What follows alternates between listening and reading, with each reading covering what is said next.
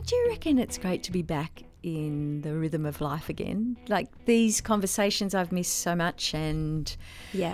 but I thought about your point about sitting around the fire and The tribal fire that we can't were. even say that anymore. I know, Like, it's a just- virtual fire now, Liz. We can't, totally virtual. There are total fire bans going on, and I just think so many people might be triggered by the whole fire thing now. Okay, But so we're no longer sitting around the fire at the campsite. I liked your sitting around with a cuppa though. Yeah. Okay, so now we're sitting with a cuppa, speaking with our tribe, Yeah. but definitely our colleagues who are Yeah. out there roughing it at the moment, actually, Yes. in Australia. Still. But you and I get to just have these conversations again like we normally would. And today's is another one of those topics that you and I have talked about, cried about, shared our own experience of it. But it is another one of those ones that we are really going to sink our teeth into. And I know. it's something that we've also been doing some research about. It is, but before we go straight in, Liz, hey, welcome to Social Work Stories podcast. Oh, whoops, sorry. Both to you and to all of our listeners. Sorry. The person over there speaking non-stop is Liz Murphy. Thank you. Thank you. She's on a roll I'm feeling today, frisky. everyone. I'm feeling very frisky. I I love know. this topic. It's a great You know topic. me. I'm Mim Fox. Hello, Mim. Hello. And hello, everyone. We are talking about a topic today that, Liz, we've been doing work in for about 3 years now, you and I. We had started our research on vicarious trauma and compassion fatigue in hospital social workers coming up to nearly 3 years to the day. Yeah, we've been working with a great group of social workers in a few different hospitals around this, trying to really understand it and unpack it, looking at the impact of compassion fatigue and vicarious trauma. And this story that we're bringing you today is a colleague of ours' really, really personal experience of the impact of compassion fatigue on him. Absolutely. So that is what the focus is about. Yeah. But he, in order to get to that focus, he tells us about a very, very poignant case. And I'll just let people know that it is about the death of a baby. But the focus is definitely on the impact that it had on this social worker. But I need to warn you, this is one of those social workers that can really tell a riveting story. The detail that he gives about the sights, the sounds, the things he was thinking. It's evocative. It'll draw you in. It's so evocative, and at times somewhat, I found a little bit chilling. Yeah, painted there's such a chilling aspect. There is. So, but if this is something that you think, yep, I'm not interested in hearing about the story, come back and listen to Mim and I talk about the impact on the social worker, because that's going to be our focus. All right, have a listen and we'll speak to you again in a minute.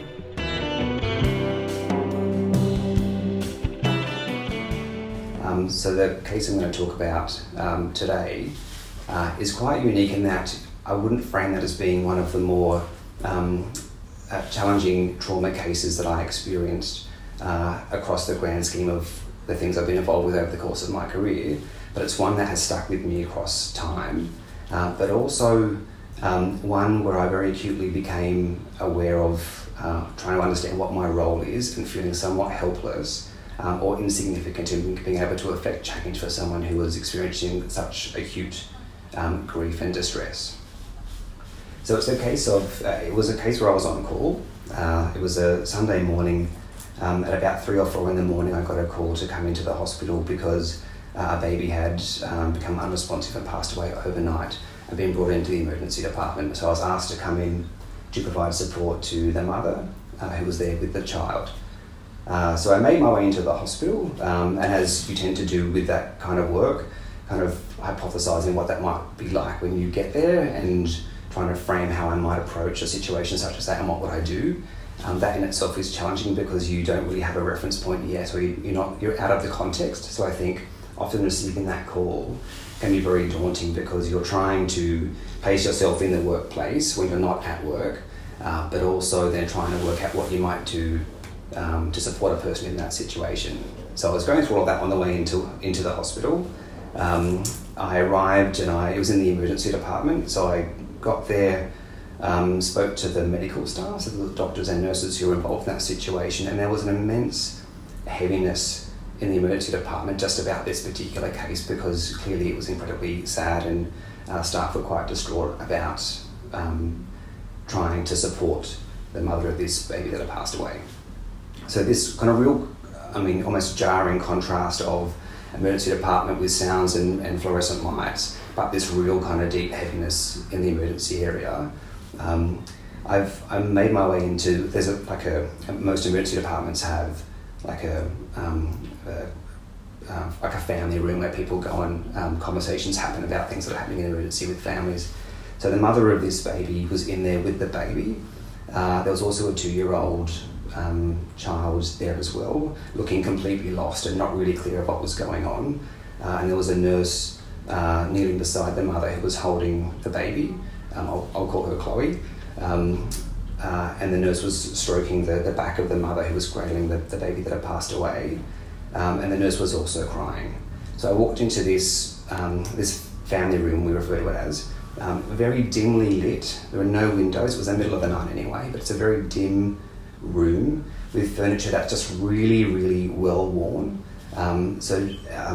Into what I would say is an incredibly emotionally intense and heavy environment. So coming, I guess, from home really, into the emergency department that was full of fluorescent lighting, and then moving back into this really visually dark, visually and emotionally dark area really. So the mum was very understandably incredibly distressed. She was clearly grieving the death of her baby that had just occurred. There were moments where she also had some lucidity, where she was able to sort of come out of that for a minute and have a conversation, but then would just go back into that acute distress. So that the nurse left that room and sort of metaphorically handed over the baton of responsibility for that situation to me. So I was then left to try and work out what I was going to do in this situation. I remember at that time feeling incredibly ill-equipped to be able to affect any kind of meaningful change or support in this situation. I mean, what could I possibly do in this situation to make anything better? It was, that in itself was very jarring around. I had this responsibility to manage this situation and to support this person through what I would assume is may well be the most traumatic thing they have been through or will go through in their life. But so ill-prepared and unable to do anything meaningful in this situation.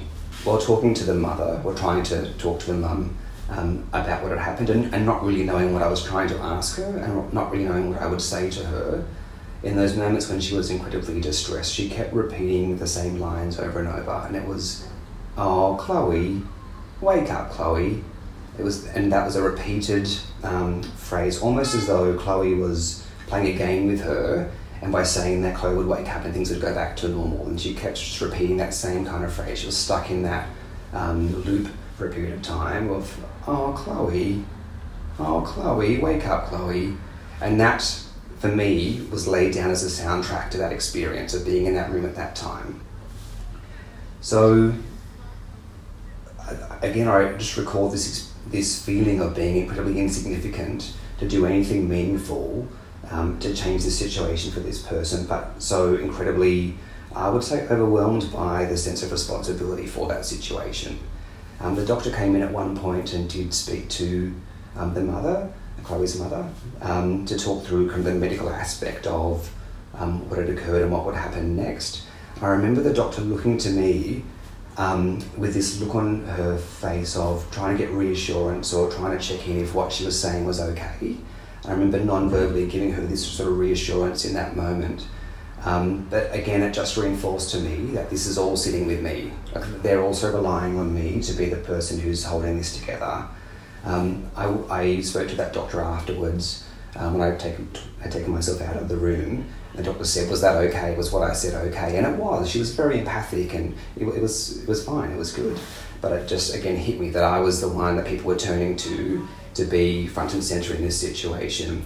And it also struck me that the team collectively were supporting the mother of this baby, and I was supporting the team in supporting this mother.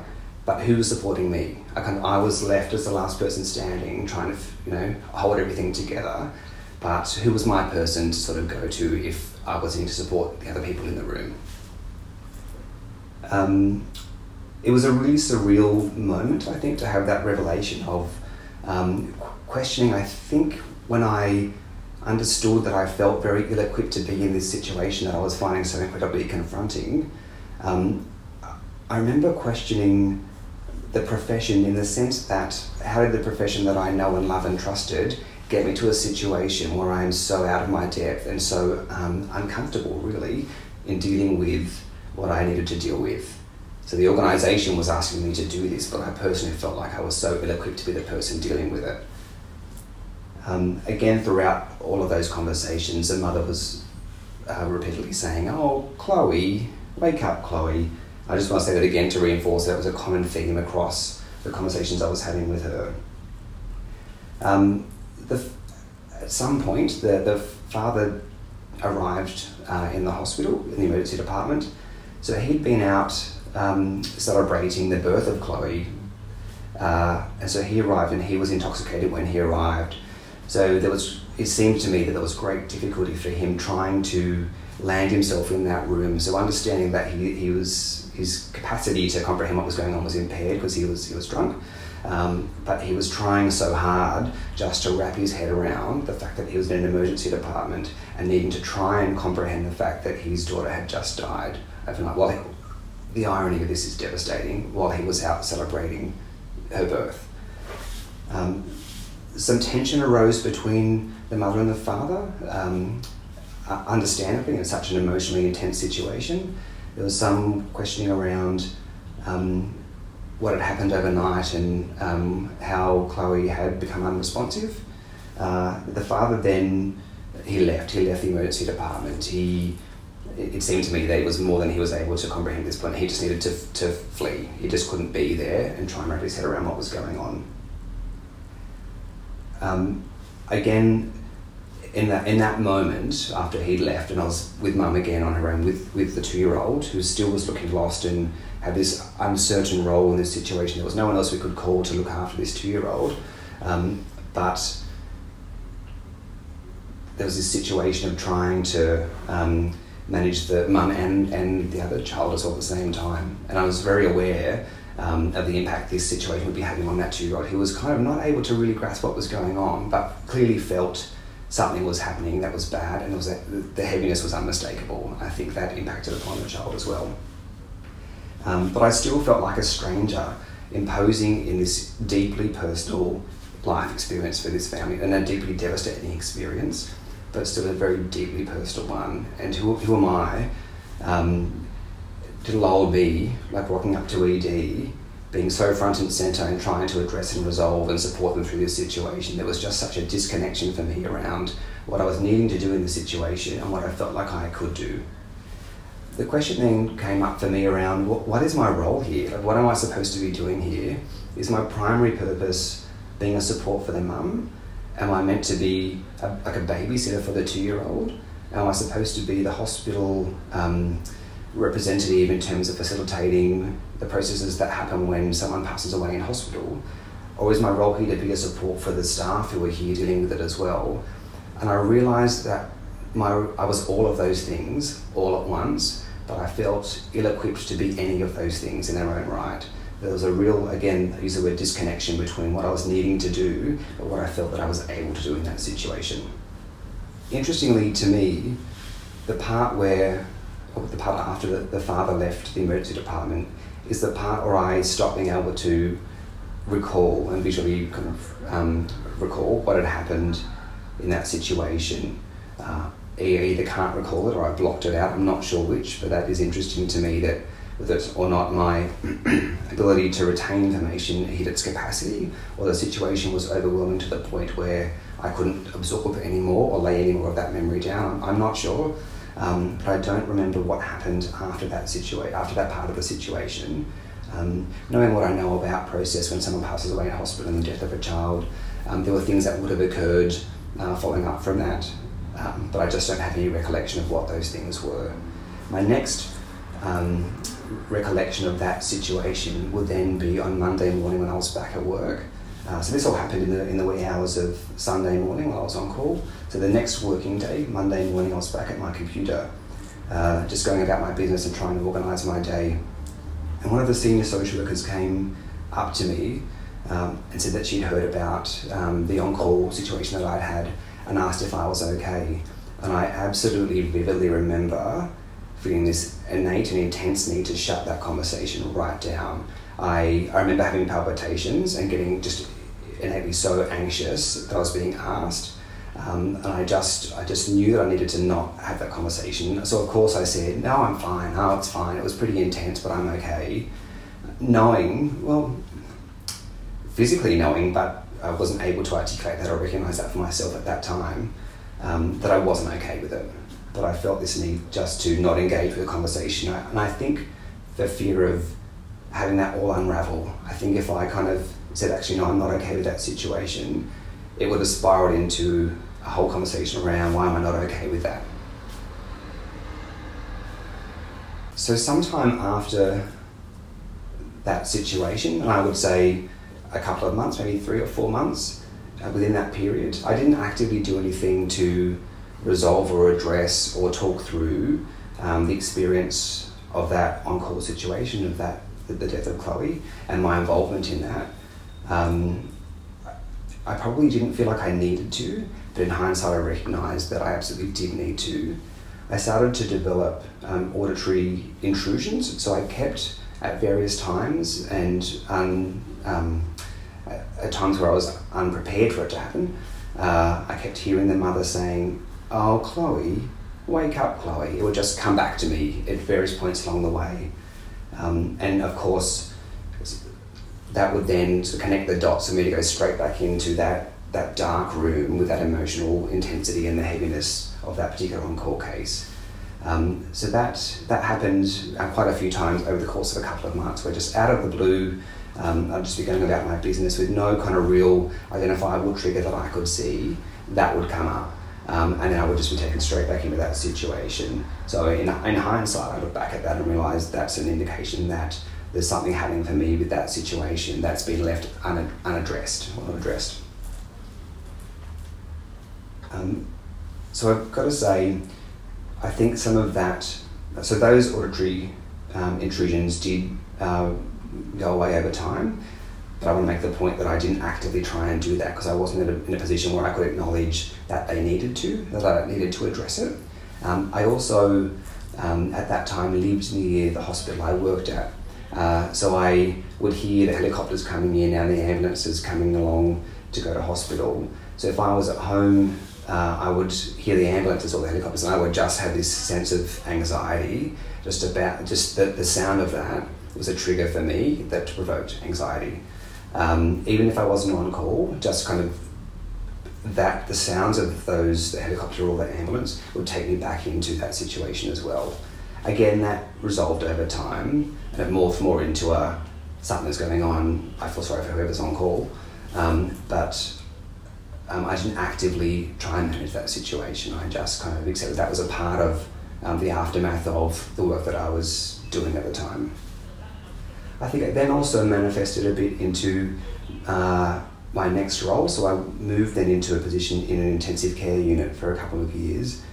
And although I would never have articulated it this way at the time, looking back at that time and that experience, it's clear to me that over a period of time in ICU and being repeatedly exposed to situations of trauma and supporting people who are experiencing trauma, I became avoidant of ICU and the clinical work in ICU.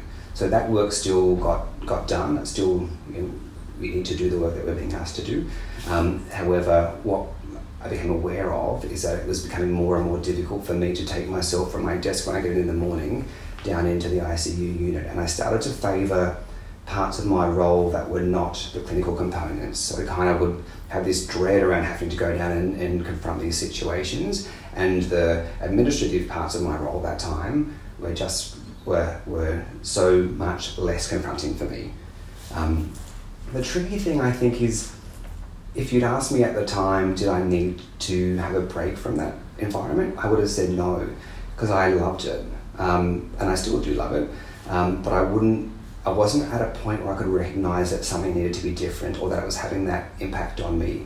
I knew it was taking me longer to get down to ICU and that there was an issue there. I knew there was something going on for me, but I couldn't allow myself to acknowledge that or address that, because again, there was that fear of it all unraveling, because I've framed myself as someone who really loves working in this space. So if I can't do this, what do I do? So looking back at these situations, it makes me question what was happening for me at the times, both when I was directly asked if I needed to talk through that particular case in ED with Chloe, or why I wasn't able to acknowledge the fact that I was struggling to attend to the work in ICU because of the nature of the content of that work. It's a really curious thing to me that I just wasn't in a position to acknowledge that for myself. I think it's amazing and great that someone had asked me after that incident with Chloe if I was okay. It makes me realise that the timing is so crucial, because we can ask lots of questions around are people okay, do people need support, and to debrief, but if they're not in a position where they're able to have that conversation, there's that disconnection again. I think part of the issue is also around the culture. There certainly was a culture at that time where we didn't really talk about this stuff so overtly. There's almost a sense of, in relaying a challenging case that you may have had on call or on the ward or wherever you might work, can at times be a sense of one-upmanship where if I was to say, I had this awful motor vehicle accident where someone passed away, and the person I'm saying that to might say, oh, I guess it reminds me of a case where there were 2 vehicles and 3 people died and it was horrendous. And what that says to that person is, you can't be struggling with this because I've had something worse and I'm standing here in front of you. But what it also says for the person who's doing that is, this person's can't be worse than mine because mine must have surely been worse than theirs. It's a really interesting problem, I would say, in that we need to think about the way that we talk about the aftermath or the vicarious trauma associated with being exposed to trauma, and making sure there's a conversation in our departments or in our work teams or wherever we might work that allows that to happen in a supported way. I think there's a real cultural element to making sure that conversations about this are happening and that it's a normal part of everyday conversation in social work practice. I think there are lots of barriers to that happening, so I think one of them is around being seen as not coping. I think one of them is around an issue around questioning professional identity. If I can't do this, what do I do? And if I can't do this but everybody else is, what's wrong with me? I think one of the other challenges is that trauma cases often seem to be worn like battle scars. So I think we all, I'm assuming social workers who are practicing have cases or stories that they can draw upon that were kind of the worst story or the worst case they've ever been involved with. And we just accept that that's a part of our work or our social work history. And so we live with those situations. And I think there's an issue in there around needing to have had one of those experiences to have a place in that conversation. And I think there's an issue in that around, by virtue of our work period, we have a place in that conversation. However, just inadvertently through the work that people have been doing, they may find themselves having had cases or experiences where they have experienced some intensity or some sort of trauma-based or vicarious trauma. One of the challenges, I think, is also around trying to seek support from managers or supervisors. So I work in public health, and the general structure of support is that you would go to your supervisor, who is also usually your team leader or your direct line manager or report, which I think is fraught with difficulty if we're trying to talk freely about some of the challenges we're having in our work and get support for that by the people who are assessing our performance. It's fundamentally flawed, in my opinion. So there's a challenge or a barrier to people being able to talk freely if the sense is that we're not able to talk about this, or there's a fear of repercussions if people do talk freely about their struggles with dealing with the content that they're exposed to at work. And I think the important thing there is understanding that we need to frame this as a work health and safety issue. in its simplest form. By virtue of being at work in this environment, we are exposed to trauma. Therefore, it becomes a work health and safety issue in its simplest form.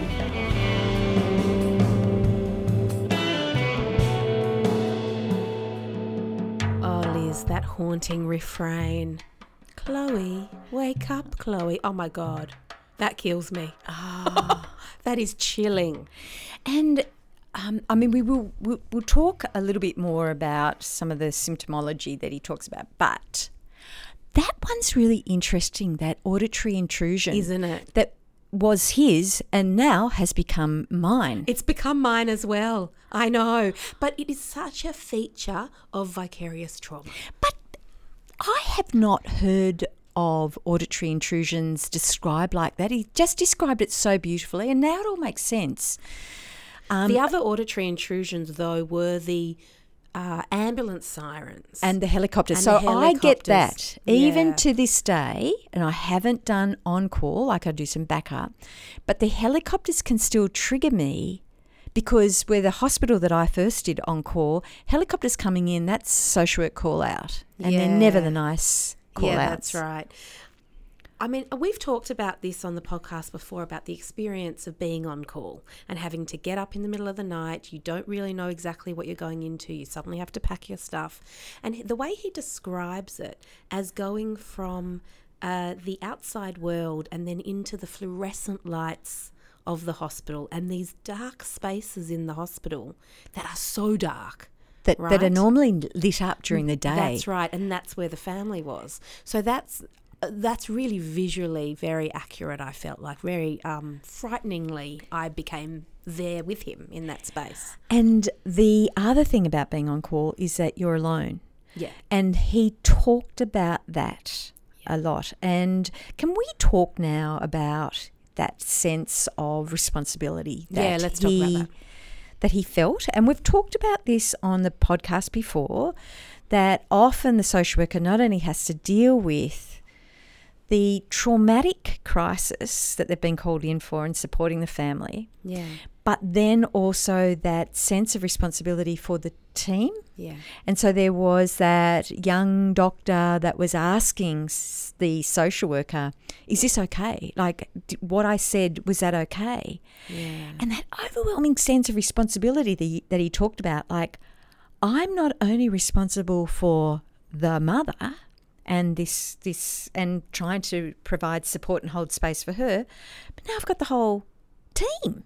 And that sense of, I'm taking care of all these other people, who's taking care of me? And I really felt so much for this social worker when he said that he felt betrayed by his profession, that actually he'd been built up and trained to be here in this moment, but without a safety net. And I would push that, Liz, and I would say not only is he betrayed by his profession, but at that moment he's also betrayed by his employing organisation. Because that is not fair for someone to feel at that moment in the middle of the night that they are that alone with no one to call for backup. Yeah. And the reality is that, well, certainly the hospital I work with and the other ones that I know of, there is a backup system where you can call a senior social worker to provide support, workshop ideas about how you approach that particular case. So you're never alone. However, everyone feels reluctant to ring at 3 a.m. the person on backup, you know. Do you know what, though? There are a lot of smaller hospitals where the person on backup is the manager of the department. Yeah. So you don't want to call them. But the other thing that's really interesting, Mim, about the whole backup system is that no one gets paid to be on that. No, that's right. So, I mean, that's another example of the goodwill of social work a lot of the time in relation to how our services are run. Do you know what? The goodwill of social work is an episode all in and of its own. But I really do want to stress the risk that we have when we think about the coping of our social workers in an individual manner. So when we forget about the responsibility of the organisation, we only focus on our individual social workers. What comes from that is what this social worker alluded to at the end of the interview, or spoke about the interview, which was a culture of, are you tough enough, right? Yeah. That one-upmanship okay? And when we have a culture like that, are you tough enough to do this work? What that means is that the responsibility for compassion fatigue and vicarious trauma falls squarely on your shoulders. No one else is going to jump in and support you because you're now labelled as weak. That, and also I think there are probably a whole bunch of wounded healers in that department who their way of coping with a fellow social worker who might be struggling, as I would imagine this social worker was, is to self-reference. Like, you think that was bad. Huh, gosh. That's right. I got a trauma last Wednesday where there were 13 members of the family. You saw one family, I saw 5. That's right. There wasn't just one baby that passed away. I'm telling you, there was an entire village. That's it. So I have a feeling that they can be, it's a defense mechanism. Yeah. I can't go there with you because I am up to here, and people, I'm gesticulating above my head with my own experience of vicarious trauma. Yeah. And you and I both know from the preliminary research results that we have is that the on-call system can tip some social workers Absolutely over the edge. That unpredictability, that isolation, but also you've just been working a full day. You're exhausted already You're before exhausted you start. already. Yeah. And we know that there is an accumulative nature to vicarious trauma. But the other thing that you and I have talked lots about is that when you're in the setting of ED, for instance, with an on-call, I don't think there's anything vicarious about that at all. You're in the trauma, right? That's right. You become a part of that trauma. You're sitting in a room with a mother with a dead baby. Yeah. There's your trauma. I mean, visually and now this auditory experience of it. So actually the social worker is traumatised as well. Yeah. It's another layer of trauma. Yeah. And this social worker really talked very acutely about that in terms of the symptoms, right? So he spoke about the fact that he lost his memory. And there was a whole period of time that he just simply cannot remember, right? He talked about the auditory intrusions, the haunting refrain. He talked about how he became avoidant of the ICU intensive care work. Yes. Yeah, and he started favouring non-clinical work. So he started favouring that administrative managerial work. Got to tell you, that's a familiar concept, Liz. And it absolutely is, Mim. And I thought the way in which he's a perfect case study in some regards to, people who are saying, I'd really like to know how I can gauge if people in my department may be struggling. Yeah.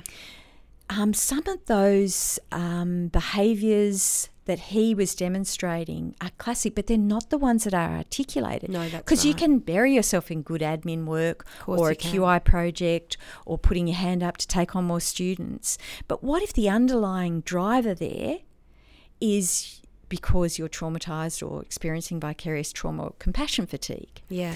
And so I want us now, Mim, to be able to talk about that whole scenario where he's sitting in his room, right? And I don't know if that was a supervisor or manager that comes in and says, "Are you okay? Are you okay?"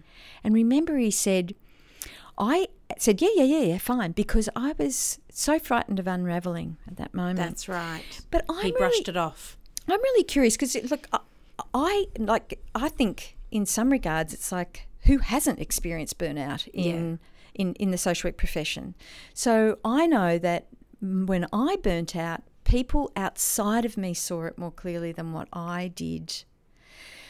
But I'm really curious about what that person could have said or acknowledged to him to let him know that it was okay to be able to talk about what was going on for him. So the way he said it was that he was sitting at his desk just kind of starting his day, getting his head back into things, and someone came over, stopped in quickly and said, "Hey, I heard about that call out.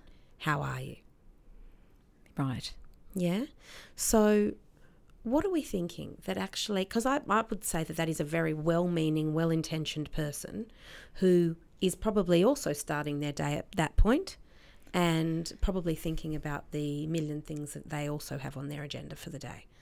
So are we, like, when we're trying to really articulate what it is that person could have done, are we thinking some of the more classic social work relationship building techniques of taking the person aside, sitting in a more quiet space, having a more in-depth discussion? Like, making it less flippant. Yes. What are you thinking, Liz? I think you're right in a number of those points, that it's about choosing the right time, the right place,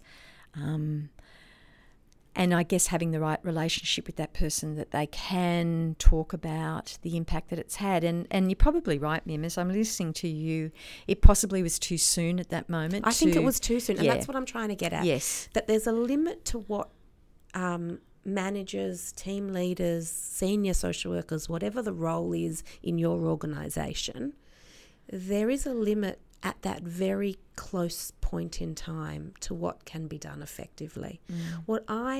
My instinct, and coming out of the research as well, from what people have talked about was helpful, it seems to me is actually the ongoing relationship with the person. So it's not a quick check-in, it's actually a quick check-in plus a follow-up informal supervision, plus another quick check-in, plus a come and have lunch with me. Do you know what I mean? Yes. That it's more than just that. And is that their supervisor? Is that their manager? Is that their colleague or friend? Or is it a combination of all of the above? That the culture is around how we regularly check in with each other.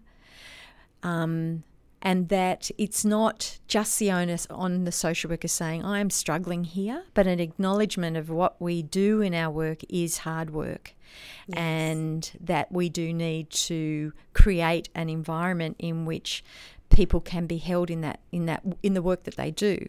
And I think that's the other thing that you and I have often talked about, how often the emphasis is on the self-care, but how much responsibility is it of the organisation to create a safe workplace for our social workers? And how do we know that there is a safe, when we go to apply for a job? Yeah.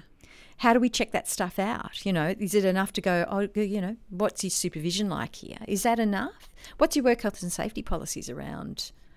But also, how well do we know Vicarious? that all it takes is one manager to change and the culture will change, right? So we know how tricky and fickle a culture can be. That's the reality for people. You go to somewhere, you think, wow, I've landed somewhere amazing. And then something shifts. And when you think back to what it was that shifted, it was a crucial staff change, usually, that did it. So my feeling is that rather than continuously trying to build armour for ourselves as a profession around making ourselves tougher in many ways, my feeling is that we actually need to just get a bit real in this profession about the impact that our jobs have on us, and being able to create a culture in the profession that says it's okay to be vulnerable. We go Brene on this one. We absolutely go Brene, but we always do. But absolutely, that actually to be able to say it's not that it takes strength to be able to do this job. It's that it in many ways takes vulnerability. And if you're going to be sitting with other people in times of vulnerability, then you need to be okay with your own vulnerability. And that means being able to put your hand up and say, I've had a really hard call out. I've had a really hard week. I'm really tired. And I need my colleagues, and I need my friends, and I need my family, and I need to get outside at lunchtime and see the blue sky and do something a bit different for a minute. Because what struck me with that conversation when the social worker was saying he was going to get in on that admin, and I mean, that happened to me, Liz, it happened to you, right? We wouldn't be sitting here right now, would we? If we wouldn't. It was one of the things we initially connected on, that we both burnt out. And when I burn out, I then sunk myself into education. When you burnt out, it was education as well, wasn't it? Like, this is the most common thing that happens, right? And one of the things that's come out of our research is actually that having a variety in your workload helps to ward off compassion fatigue and vicarious trauma. So one of the things we need to look out for each other around is it time to do something a little bit different? And if it is, that's not about betraying your colleagues. It's actually about taking care of yourself. Because I think if everyone was doing that, then there's not a sense of, oh, you're shirking. That's right. Oh, I've got to carry the load. And probably I can hear you. I can hear you, the people listening in the podcast, going, that's all well and good when you're fully staffed. Yeah, there's a lot of you out there. Or the flu season hasn't hit. or, half the department have been seconded over to elsewhere. I do hear that. But despite all that, how do we create a culture that moves beyond just self-caring in the yoga class and creating something at a departmental level as well? And I absolutely agree with you about the management issue. A great manager makes a hell of a difference, like a principal at a school. Absolutely. But, Mim, I think that wouldn't have been the case. I mean, yes, that would have been the case with our miners, but I'm using the metaphor of a mine. Okay. And all the work health and safety stuff that went on to create mines as a safer workplace or at building sites. Yeah. They have worked long and hard, and the unions have been involved in creating work health and safety guidelines. And somewhere in there, I think we can learn from it. Like, what constitutes a safe workload?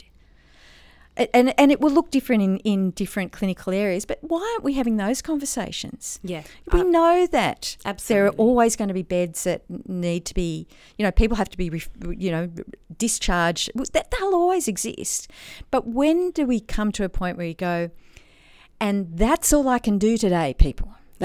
I have reached my limit. And I think there needs to be more discussion around safe workloads for our social workers. I would agree completely with that, Liz. And we get a bit sidetracked by thinking through the impact on our patients and our families and our clients in non-health settings, and what happens when the social worker walks away and they're the only one holding this case. We need to think smarter about being collectively responsible for the vulnerable people that we work with, so that we can take care of ourselves as well as provide continuity of care for them. Yes. So, Liz, this is one of those topics that you and I have been speaking about for the last minimum 3 years, if not longer, from the day we met, and could continue to do so. Well, I think we should, Mim, and I think closer to when the results of the research comes out. Yeah, we can talk about them. And there will be articles that you'll be publishing on it, and I think that it needs to be a constant theme. And one of the things I'm really interested in is sometimes when we do those interviews with social workers, they do talk a little bit about some of the things that they find really useful in their work around caring of self, or what makes their work safer. And I think maybe every so often we include a bit more of that in their story. Yeah, I think that's really valid. I think this is a really pertinent issue for all of our listeners, whether you're a social work student thinking about how you're going to survive in this profession, or whether you're an experienced practitioner who's made it this far and is needing more inspiration and more strength behind you to keep going.